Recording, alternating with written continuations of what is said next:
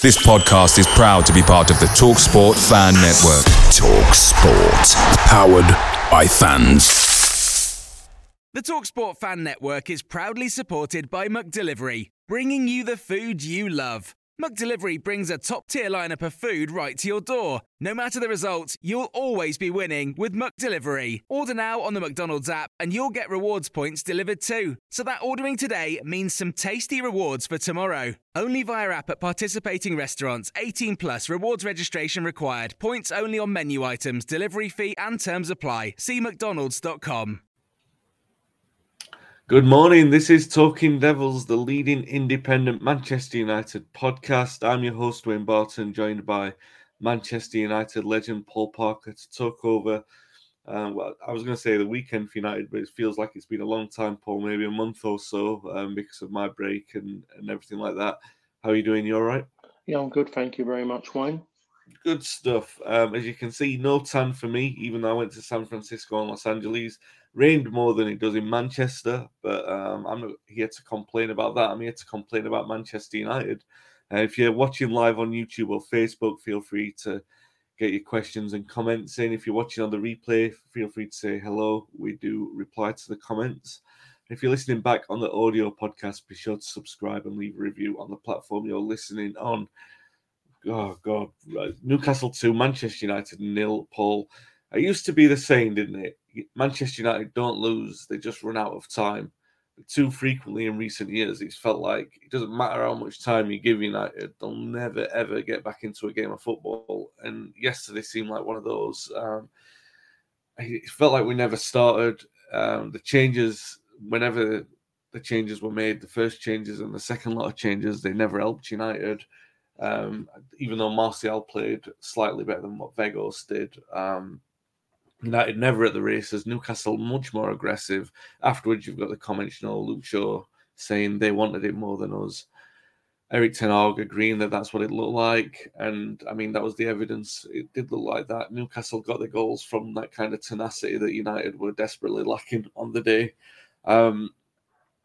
What did you make of it? I mean, a very disappointing result. To be honest, prior to it, I was believing there was going to be something there that United were going to get some form of result from that fixture. But I think we have to say that it has been poor. There's been times when they've gone without Casemiro and they've just got over the line. But it did show yesterday that how much difference his influence makes on Manchester United, and the fact of not having a number 9 makes a difference as well as Weghorst has done, and he's done a good job. I think everyone knew his abilities, his actual strengths. No one, people have been moaning about saying this is not what United need, but it was what they needed at that given time. It's getting to the point where it's running its course and it's causing more frustration with people than maybe in what's needed this moment in time, because at one point United had to be mentioned with the title. And that's disappeared very, very quickly over the last 3 or 4 games. The Casemiro situation hasn't helped. When you've seen what else has gone on in football, you wonder why he ends up with 4 games. And he has been a big miss. And you can see now that help was needed in January, just to help that little bit get over the line, I should say. And then the other side of it, you have to say now that help is needed in the summer. I mean, big help for United to push on and sustain a really good position for, all of next season, regardless of ups and downs. You want to believe that when a player goes missing, suspension, injury, that someone's going to come in and ready to go. And that's the bit which I think everyone saw yesterday. I saw the team that was named, and there wasn't enough energy in that middle of the park. Not energy, I mean more legs, quick feet. That's why I was surprised that Fred never started. Yeah. To start with Sabitzer, who I think is a decent player, and Scott McTominay together, it didn't give me much feeling that United were going to get the win, which my predictions were demanding. It was just from what I saw from the team selection and then the performance was as bad as it's been in a long time. There was nothing there. I mean, you've already talked about the substitutions, but there you are. That's my little bit around it anyway at this moment. Yeah, a couple of comments coming in. Ben says, "Good morning, morning, Ben. Hope you're doing well." He says, "I agree, Paul. It feels like we're in danger of the season fading out. Glad we won a trophy already." And Ronak says, "Since Ericsson was injured, our control of games has gone. No Casemiro, and our back line seems so exposed. Lack of a number 9 until Martial came on was evident. We need reinforcements." Yeah, I mean, look, let's say first things first. Newcastle deserved the win. They thoroughly deserved the win. I hate when we play against them because Eddie Howe's teams are very horrible to play against, but you also have to give credit where it's due. They haven't spent hundreds of millions of pounds and they're fighting for a Champions League spot based on Eddie Howe making them horrible to play against. And you've got to give him credit for that because that's what he's done and he's been successful at it. And, it was funny yesterday that in the early stages, they were complaining about the time that De Gea was taking over goal kicks, and I think that was kind of like planting the seed for 2 wrongs, not making a right, so that later on in the game when they get around to doing it, that it's just a tactic. They worked it very well yesterday. United were not at the races; they were very poor, like you said, in all areas of the pitch. Really, and even the manager. Normally, we don't give him a lot of criticism when United lose games, but I think he deserved a share of it yesterday because when it came to it, I know he spoke after the game and said that the sort of wild card changes he made on the 83rd minute, bringing off both of the centre backs, that it was because we were 1-0 down and you throw the kitchen sink at it. But I felt even then, well, there's no rhyme or reason to this. It's not panic stations. They were organised, and really, you were creating panic within our own team. That only works when you've got a rhythm in your team and you're trying to break a side down. And we weren't at that stage. We never had that kind of comfort where you could throw in another chaos element and it would make the backline panic. We had nothing at all. We had one forward in Martial for the last 30 minutes because for the first hour we didn't have one in Vegas. And I do wonder, without being too worried about like Ben says, the season fading out, because we've got players to come back and Casemiro will come back and Ericsson will make a big difference, I'm sure, when he's hopefully imminently due to return.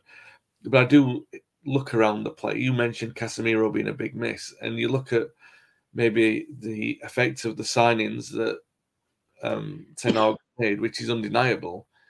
But then you look at the players behind and start to ask the question, how much have they improved really overall the season? Like early on, we were saying Dallow's really kicked on. McTominay in the early weeks of the season was playing well, but as soon as he had the stinker against Man City, he was out. He was bombed out and he was never back in. Fred's responded fairly well, but fairly well to the point you would say you would want him in your squad, but not as a permanent starter. I mean, we can say Wan-Bissaka's improved, Luke Shaw's improved, but Luke Shaw tends to do that on a season off. If he's got competition, he'll do that. How much of that is down to the manager?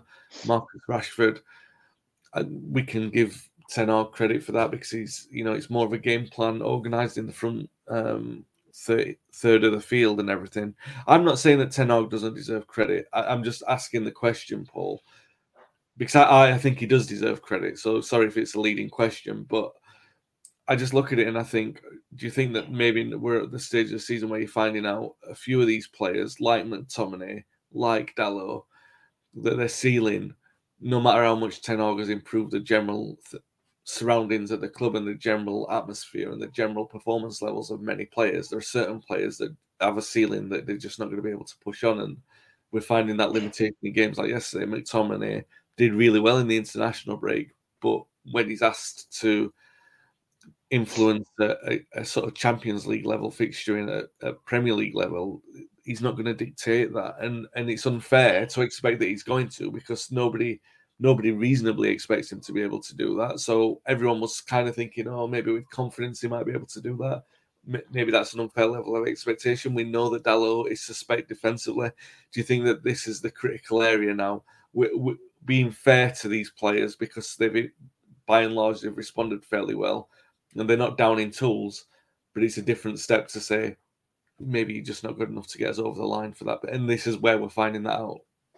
Well, when you're playing for a club that wants to be at the levels of Manchester United, you have to have players that you know are going to give you a certain level of performance, and there's certain players that can't give that. I'd like to believe that even a manager, I mean, maybe I don't know what he was thinking, but even he knows in himself about Scott McTominay. He wasn't suddenly thinking that Scott McTominay has suddenly changed because of he'd scored, was it 4 goals in 2 internationals? Is that right?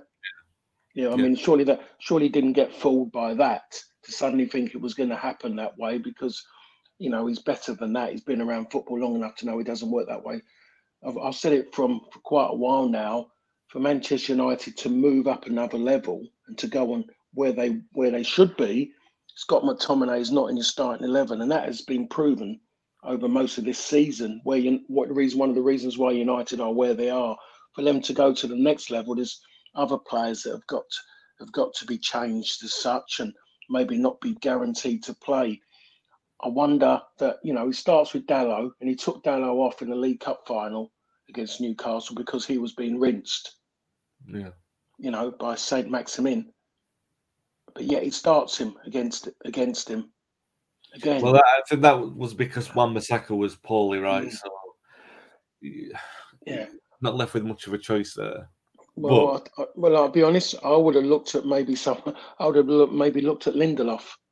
Yeah. To be perfectly honest, who can play in that role, who is a better defender. Because you're away from home, going to a side that's got aspirations of still Champions League. You don't want to concede. You don't want to give up space. You don't want a player allowed to actually to cause you problems. So you get your best defender up, you get a better defender up against them.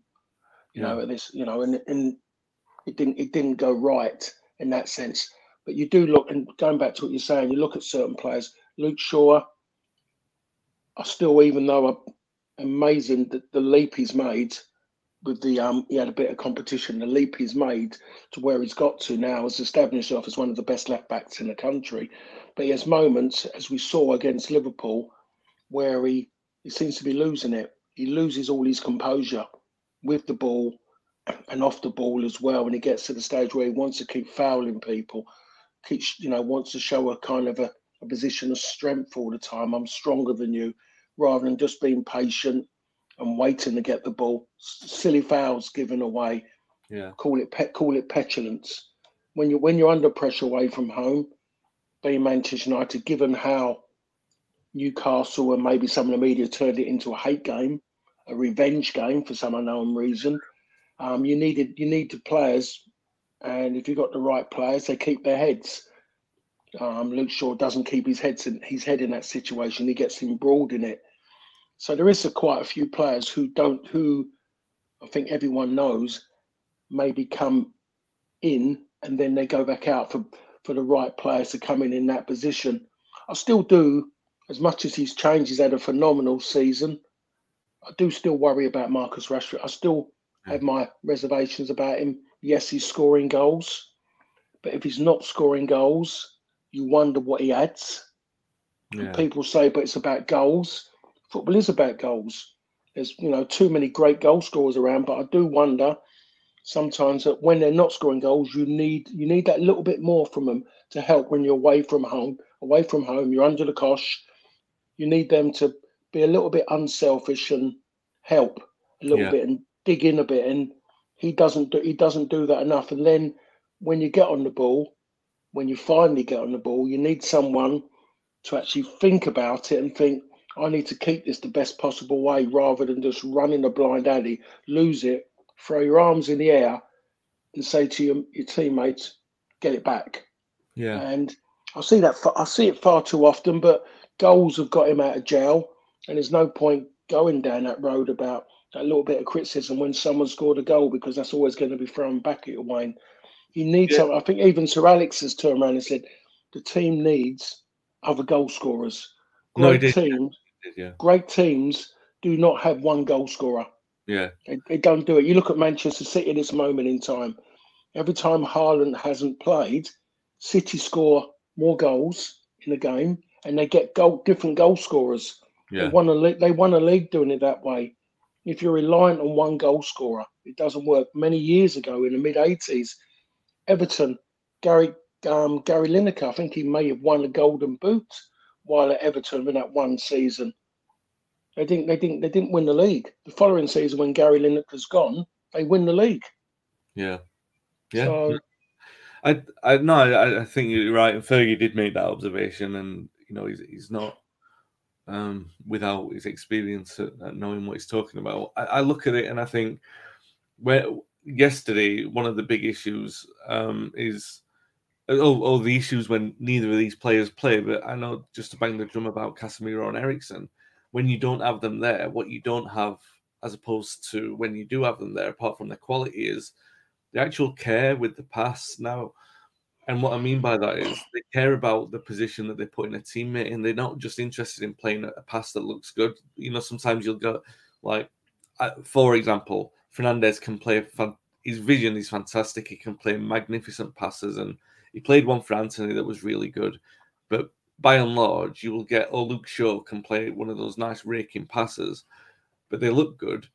And they might even reach the target, but once they reach the target, the players got like 4 players around them, and it doesn't actually make it a good pass. And these are the kind of metrics that statistics don't really analyze.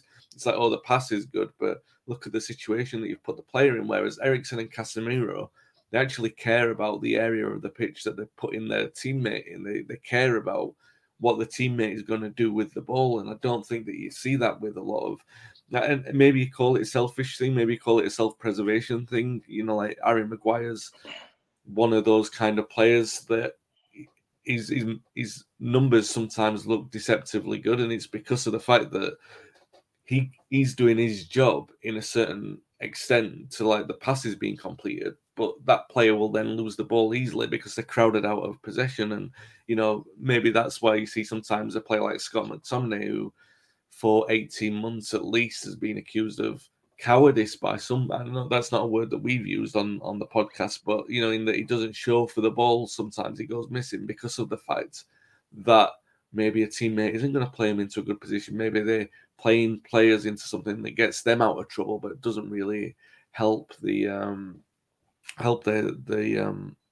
overall team, really. So Ben asks a question, actually. Then he said, "What do you think it is then, Paul? Is it a lack of quality or is it mental? Because yesterday they didn't really look up for it at all." And I think, if I can jump in first just to answer it, my opinion on it, Paul, is just the drop off that you see when the players, like particularly Casemiro and Eriksen, when they don't play and the rhythm is missing from midfield.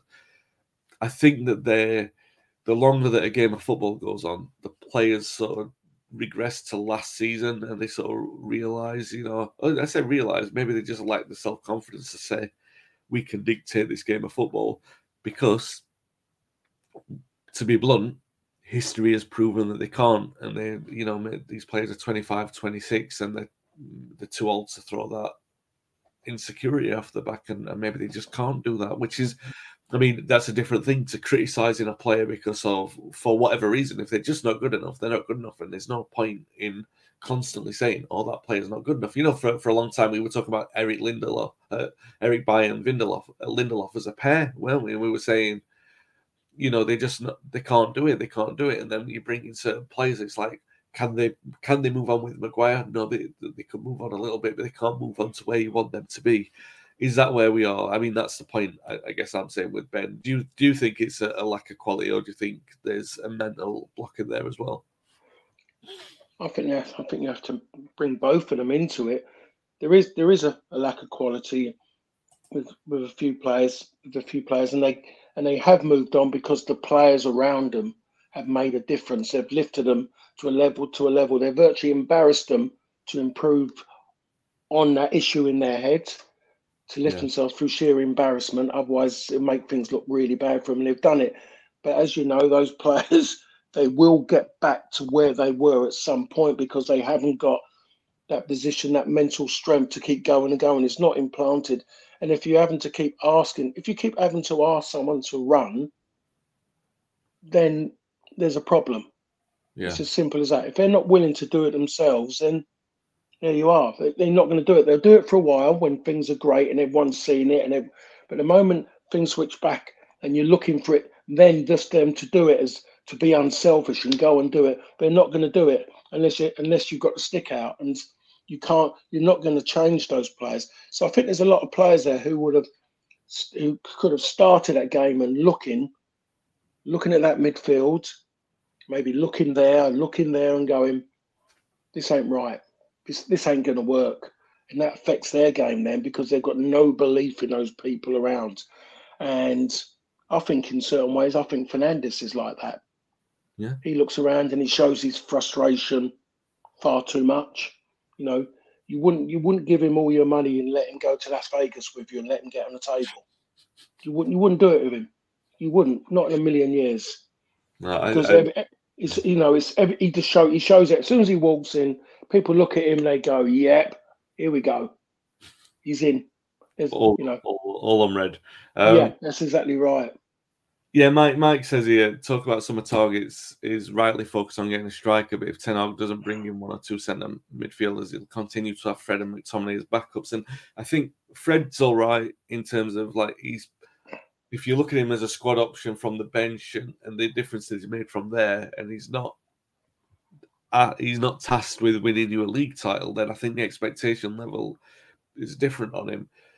But you can sort of see when McTominay plays what Ten Hag was hoping to get with De Jong and Casemiro together. You know what I mean? You can see what's missing. You can even see what's missing from the midfield when Casemiro and Eriksen are playing, because there's still a dynamism in there, the kind of forward thrusting that you would see with De Jong that you don't get with the other players. I mean, Casemiro's brought it a little because he's got the ability to do that, but there's a natural sort of element to De Jong's play, and I think that's the thing, is that with Casemiro and Eriksen, you do have a midfield that's capable of challenging probably for the Premier League, if you add something else in there.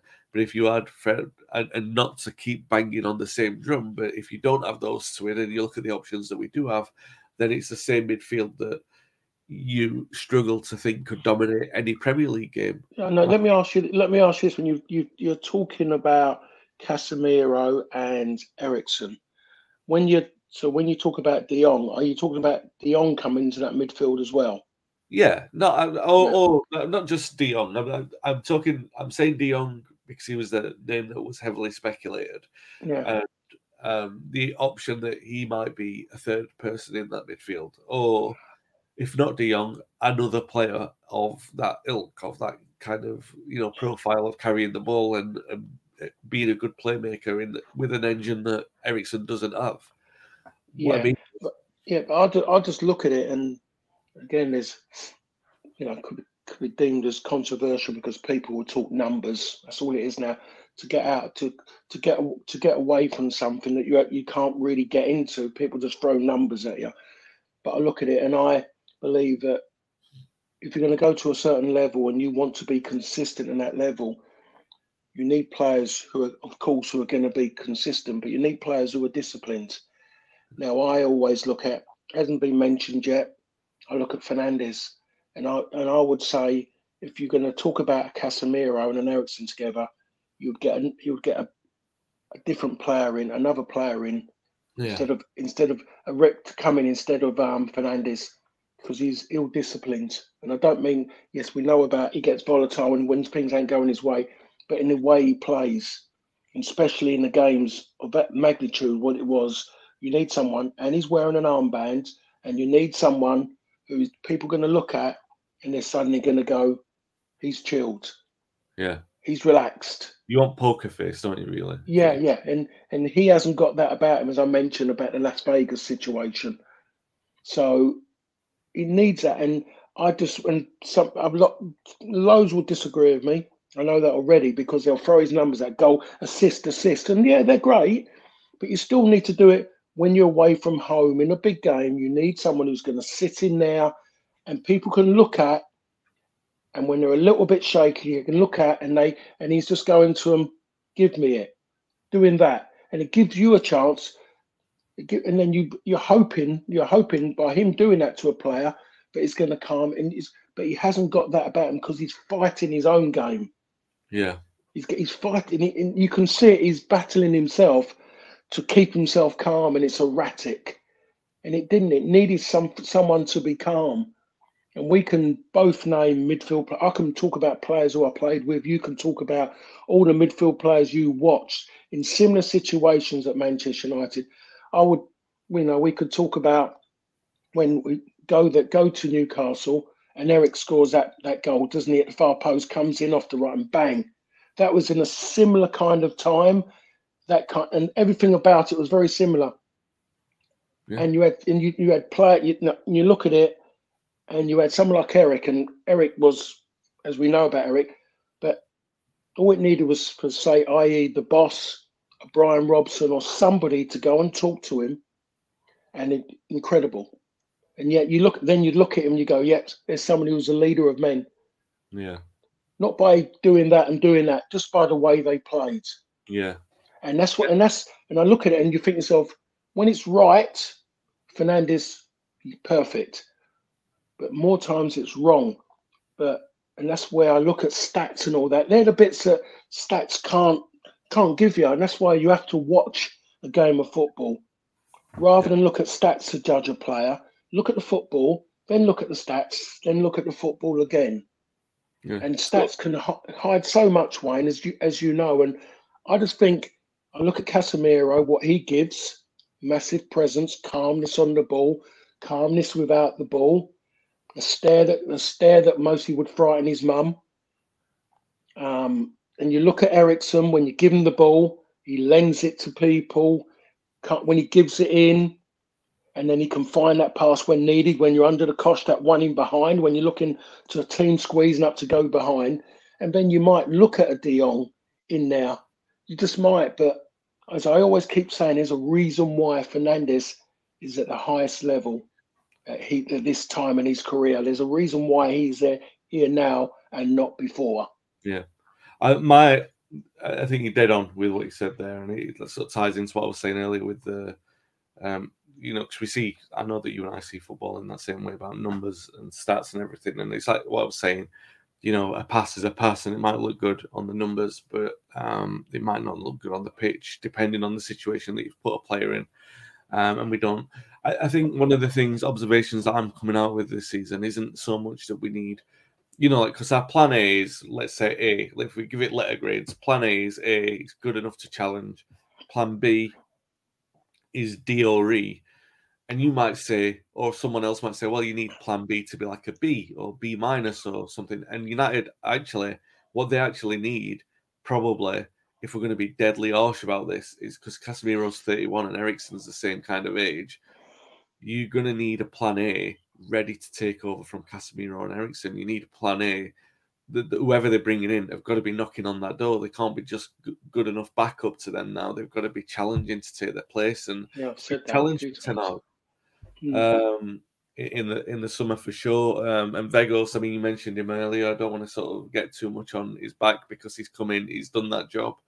I think we are at that tipping point where you see the quality is holding United back somewhat, and maybe, it's asking 6 weeks out of him. Martial, he's not only in the last chance saloon, he's at last orders at last chance saloon. So, wherever he's going to fit in, I don't know what. I don't think 6 weeks is enough time for him to save his career, but 6 weeks has got to be enough time for him to be self-motivated to think, I've at least got to try and get a good move out of this because, and United need that because he can be a good player, he can be a great player, and United are going to need that sort of good to great in the next sort of 6 weeks. Because really, like you mentioned earlier in the podcast, and we've said it a few times this season, I joked about it after the derby, are we in the title conversation? I wanted to believe it, but we would always return to the fact of, well, look at where we were at the start of the season. Look at the sort of fragility that the squad has if we miss one or two players, and unfortunately has come back to bite us. But this is adversity that happens to every team just about in every season. So it's how United respond from that, and they're going to respond to it, Paul, by playing against Brentford and Everton, two teams in very different veins of form. We'll start with Brentford. An entertaining draw at Brighton at the weekend. They're 7th in the table. If that's surprising, they've only lost 5 times. 5 times in the Premier League season. United have lost 7 already. Without being condescending, I reckon at this point, they're at 7th place. They're probably, they're not involved in that relegation scrap that goes up to mid-table, even though they're, the 7th. They're well above that. Without wanting to be condescending, they must be at that point where they're saying, we'll just see where the season takes us from here. Maybe European football, they've got to hope about that. But they've got kind of like a free hit for sort of 10 or 11 games, and that's very dangerous for a team like Brentford, who already took us apart earlier in the season. If they're playing with liberation, that's quite dangerous for a team like United at the moment, isn't it? Oh, it is, without a doubt. That's going to be talked about from today until that game. That's always going to be thrown up there in the media, is about what happened at Brentford early in the season. I actually sat and I watched quite a bit of their game. Sat here at home, watched quite a bit of their game against Brighton at the weekend. Yeah, Brighton absolutely ran them ragged. It could have been 14-3. It was absolutely incredible. The football at Brighton just all around them. But Brentford don't stop. They got people who will cause you problems. We don't keep the ball anywhere near as good as Brighton. Anywhere near. Just the way they're set up, just don't. So you have to say not going to have as much of the ball what Brighton had against Brentford. But Brentford have got a lot of players, pacey players, who get up and back. They play away from home and they don't hope to get a result. They believe they can get a result. They've got that good kind of arrogance about them. Everyone questions the manager with his arrogance, but he's got a winning arrogance. He believes in his team. Every time there's a job, anything someone loses their job, they mention his name all the time for every job. That's because he's doing well. But he's a clever man, and he knows that there's no job's going to suit the job he's got at Brentford, because the way the club is set up, it makes his job easy because he chooses his own players. Yeah, a bit like Graham Potter. He couldn't turn it down, and he ends up going to a club where he's got no say in anything and takes away his managerial skills. So he's cleverer than that to go and do that. So he's got when you talk about a team spirit, Brentford have got that, something that the club has had from their days in the old third division, when I used to play against them in a pre-season local derby as a QPR player. We used to beat them, but we had so many players injured for the first game of the season because the game always ended up with fights. Yeah. So they're off the back. They are a proper. It's there written. It's up there in the thing, community around the stadium and that. But it's a fact. They are what they are. So it's not the game that United needed after that Newcastle game with a drab performance, and poor result. It's not what they need, but then what it is, it's a learning experience for the manager. Because again, he's going to be able to see a lot of the players and really have a good think about them for next season. Yeah. Really have a good think about them and find out more about them again from the weekends prior to the weekend, and now he's going to see him in a game like this where he's looking for someone to show a bit of backbone, really, in this fixture.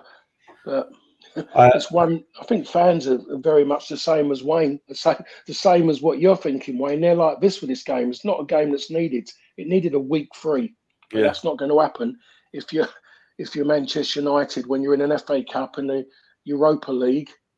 It's not going to happen.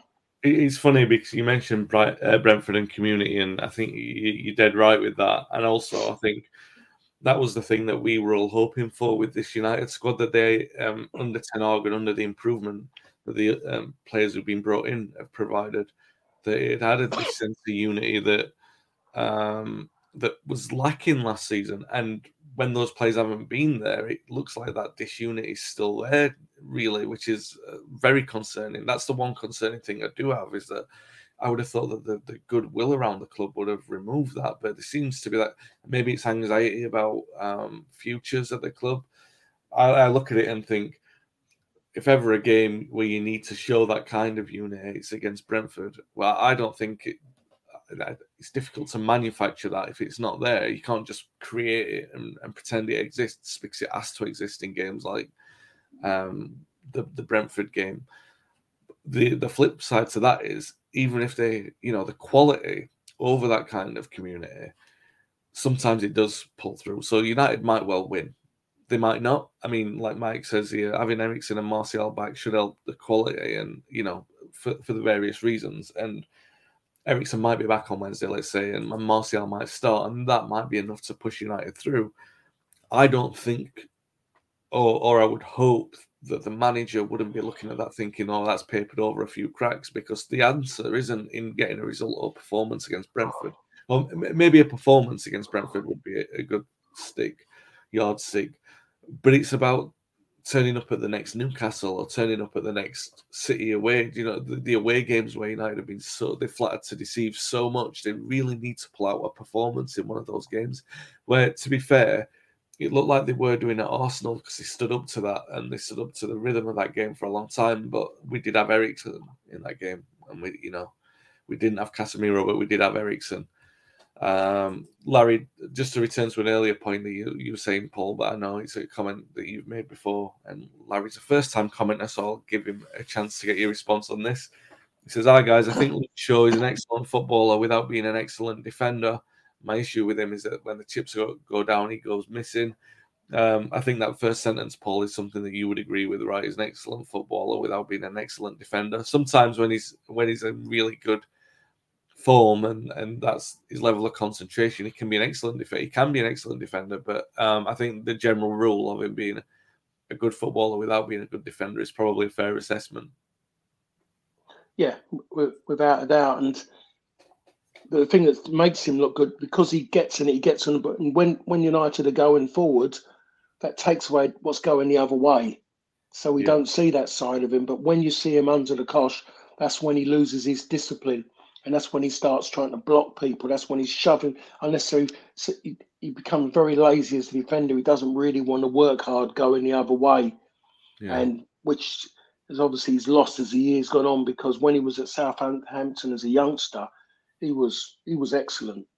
He was like somebody, and he's a South London boy as well. And he was like another Kenny Sanson in the way he played. He was tenacious. He was quick, with and without the ball. And you see when he gets forward, his dribbling skills and his fantastic left foot, very much like Kenny Sanson in the way he played. And big things were expected of him, and they were, until the point of when he initially got that injury, when he with that leg in Europe, and it's taken a while to bounce back. But you can see it, and the reason why he's left back for his country, because he's been playing that well consistently. But then when it has gone wrong in certain games, which you've seen over the last few weeks, he has really, really disappointed. Really, and he's gone back into his old ways. So on that part, of it, I have to, that first part of the question, I would have to agree. Yeah, I think the thing is though, like, he does bounce. He's resilient. Obviously, he's resilient. I think the news is that he's been rewarded with a new contract, and I think he deserves that. Whether or not he's the defender that is in the team at left back next time United win a league title, I'm not sure. But I would say, earlier on I said that Martial, whatever happens in the next 6 weeks, he'll probably get moved on. We don't have that danger with Luke Shaw. He should recover. Hopefully, he will recover his form and confidence, and United will have a fullback capable of being a first teamer for the next 2 or 3 years. We'll be fighting with Malacia, and hopefully that'll bring out the best in each other. Just want to see Malacia kick on as well. So after Brentford, Paul, it's going to be Everton. Very different configuration with Everton. They're in the bottom three. The recent form's been poor. They sacked Frank Lampard, who was manager last time they came here in the Cup in January. They look like the kind of team who could get sucked into that sort of whirlwind that's happening in the relegation zone. Because apart from Southampton, there doesn't seem to be a team who's kind of like really anchored into it. And Everton look like they've got the kind of storm of problems that will keep them in that issue, which still doesn't make it an easy game for United if they can't control the middle of the pitch on Sunday against Everton. On Saturday, I think 12:30. What do you make of that one? I mean, it's going to be difficult for different reasons at the Brentford game, is because you're going to look at a team who are coming to Old Trafford unapologetically trying to get a point, right? Yeah, I mean, they don't score generally more than one goal in a game. They don't generally concede more than 2 goals. But it's about they could. It's not going to be a pretty game at all. You can't expect it to be that unless Manchester United. The adage is, or the football speak is, you hope that you'll go there as a fan and you'll say to yourself, I really hope we score early. As a fan, you'll say that. And then that completely changes the whole context of what Everton are going to have to do. It will completely change it. The longer that game goes on at 0-0, it's gonna get maybe a little bit nail biting, especially with dead ball situations, with certain players that haven't got who can maybe pull something out of the hat. But Everton are in that position. There's a lot of teams who are very, very fortunate down there, but there's 12 teams in it. There's never, this time of the season, we've normally got at least one team that we've nailed to the wall. You're going down. Yeah. There's not one at this moment in time. Someone might come out and say Southampton. Well, I was there yesterday, that Southampton game, and they were poor. West Ham were poor, but in a better way because of they won the game, and that's all you can say. You know, when you got a set of headphones on there, and you suddenly realise I can't go home here. I've got to stay to the end and talk about this. That's when you realise that you know that you're having a bad day at the office because it was dreadful. The game. It was hard to talk about. And when you look at that, you look at Everton, and Everton will fall into that as well. It's the way they've been, it's what they've become. We all know they've got, the issues straight away, rather than people try and talk anything positive about Everton, or, we talk about their football. Everyone starts looking at the monetary issues now with Everton if they go down. And that's what the talk's going to be about. If they go down and FFP in the Championship. And so that's where Everton have fallen to at this moment in time, which is such a shame for a club like that. So the 2 games that United have got at home, quite a few years back, nailed on 6 points, guaranteed 6 points without a shadow of a doubt. Everyone would have been there on it. It will take seriously brave people to say that United are going to walk away with it from their next 2 home games with 6 points. Yeah. We're not that brave. I'm not going to be doing that. But, to look at it in a positive aspect, 6 points, considering the run that United have been on, 6 points by the time that we're talking next Monday morning will be transformational in terms of how it sets up United's last sort of few games of the season, because it really will help give them a buffer in the top 4, which, they desperately need. So it will do. I mean, sorry, Wayne, but you look at the bottom. You go and win two games, and you're in that bottom 12. Well, West Ham, because they scored that 1 goal, they went from 19th to 14th. That's how mad it was. And you know that if United were to win the 2 games, and we're talking about talking again next Monday, that will make a big difference, because we know that there's going to be things that are going to happen up there, which is going to change again. There isn't guarantees at this moment in time in the Premier League when you do look at it. Yeah. The only team that's really showing anything really of any great consistency is a team that's at the top of the league. Yeah. They're the only ones really. City have had their ups and downs and whatever. But I mean, maybe they're getting to the point where they're looking at what they're doing, and maybe Haaland not being available might get them back to them, the ones who are, when you put them down, as guaranteed 3 points. But at the moment, there's one team who you turn around and say, we're going to get 3 points. Yeah. Hopefully, I'll put something on it now. They might not go and get those 3 points at their next fixture, but they're the only ones.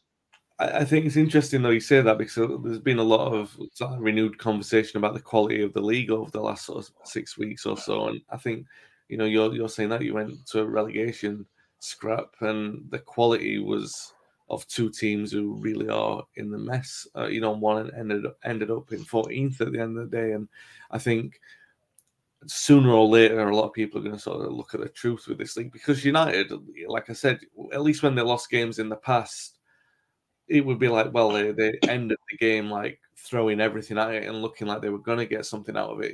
And yesterday they could have played 180 minutes and they would have probably only ended up with 3 shots on target or something like that.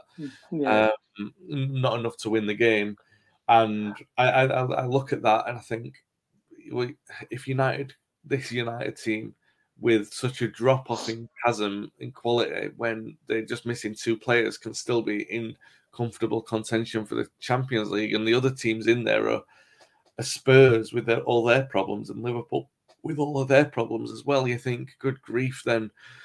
And like you mentioned, City are sort of fleeting with their consistency. Arsenal are the only consistent side, and they're comfortably at the top, and the rest of the division looks like a mess. And I maintain that even with United, I don't think that United winning or losing is an indication of the strength of the league. I just think sometimes you look at it and you say, if United are higher, like they're finishing higher than what they were last season, you know what I mean, in the top 7, I wouldn't have expected their finishing, their actual quality of squad. Yeah.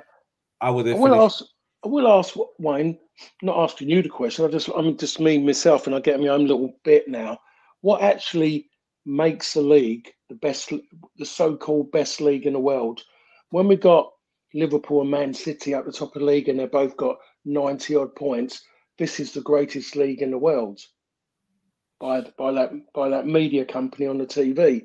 But then when we're in this situation, we're not hearing it. But as a football fan, and I'm a football fan because I love football, not because I support a team or anything like that. You're a big football fan. You love your football club, but you love football as well. Wouldn't this be isn't this a good league now? Because we've got competition. The league is interesting. 6 weeks on, we don't know who's going to win the league. We do not know who's going to finish in the bottom 3. Not one name. People are having punted, but there's nothing guaranteed because of the margins. Middle of the table, we do not know who's going to get guaranteed Champions League. We do not know who's champion Europa League or the Conference League. So this, in my opinion, makes this league the best league in at least Europe, because there's competition in every position in that league. So that's my way. Not because of all of a sudden 2 teams have got 90 odd points and they're the greatest teams ever because they got 90 odd points. That tells you that the league is rubbish, because they can take points at will whenever they want. Oh, we'll have that point. We'll just take that. Now everyone is having to work hard. This is like Football League, early Premier League at this moment in time, when we could go to Selhurst Park and play against Wimbledon or Palace, and we're under the threat of being beaten. Every time we went there, no fan would go, oh, this is a gimme. There was no guarantees. Where now, over last number of seasons, it's been Man City, Liverpool, whoever, going there and going, well, that's 3 points. What are the rest of them going to do there? I think it's really good for football fan to be enjoying this moment. Yeah, no, I see what you're saying. I would say is that there are 2 areas in which I look at it, and it's quality and competitiveness. Now, I completely agree with. I think that if you've got 2 teams racketing close to 100 points or over that, that's a sign of no competition in the league, and I don't think that's an indication of a good league. I'm not sure, but if it's better to have the competition that we've got this season. I don't know if that translates into better quality, because, like you said, I'm thinking of early Premier League years, and I think I can remember Everton playing Wimbledon in a relegation game, and it was fantastic to watch. It was like Oldham being on the verge of relegation but getting to the semi-finals, and sometimes you do get those kind of odd stories. The way that I look at it is like City will always kind of respond by hoovering up like the best players. Newcastle are now in a position where they'll be stockpiling they'll be stockpiling Ivan Toney, for example, players like who've impressed from the mid sort of region Premier League clubs. They'll be hoovered up by the likes of Newcastle, and then it creates this sort of top end of. It looks like the top end of the league is stacked with quality, but it doesn't really always turn out that way. And I don't know. It's just I'm still undecided on whether I think it's improving in quality, because of that level in competition. But I prefer to see this level of competition, like I said, with a team like Arsenal. As much as I don't like Arsenal, but I prefer to see them at the top rather than two teams racketing over 100 points just because of the fact that they've become more consistent and they can easily defeat the smaller sides.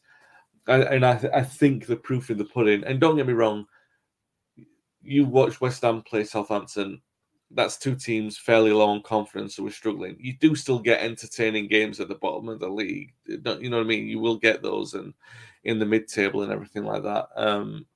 So I don't know. I agree with the general opinion that it's better than it was. Whether or not I still think it's reflective of a league that calls itself the best in the world, I'm not so sure. But then again, you look at that stockpiling of squad players and everything, and look at the damage that's done to the Italian game, to the Spanish game, to the German game, and whether or not there's quality there as well. Maybe maybe I'm just getting old and grumpy, Paul. Football's not what it used to be like.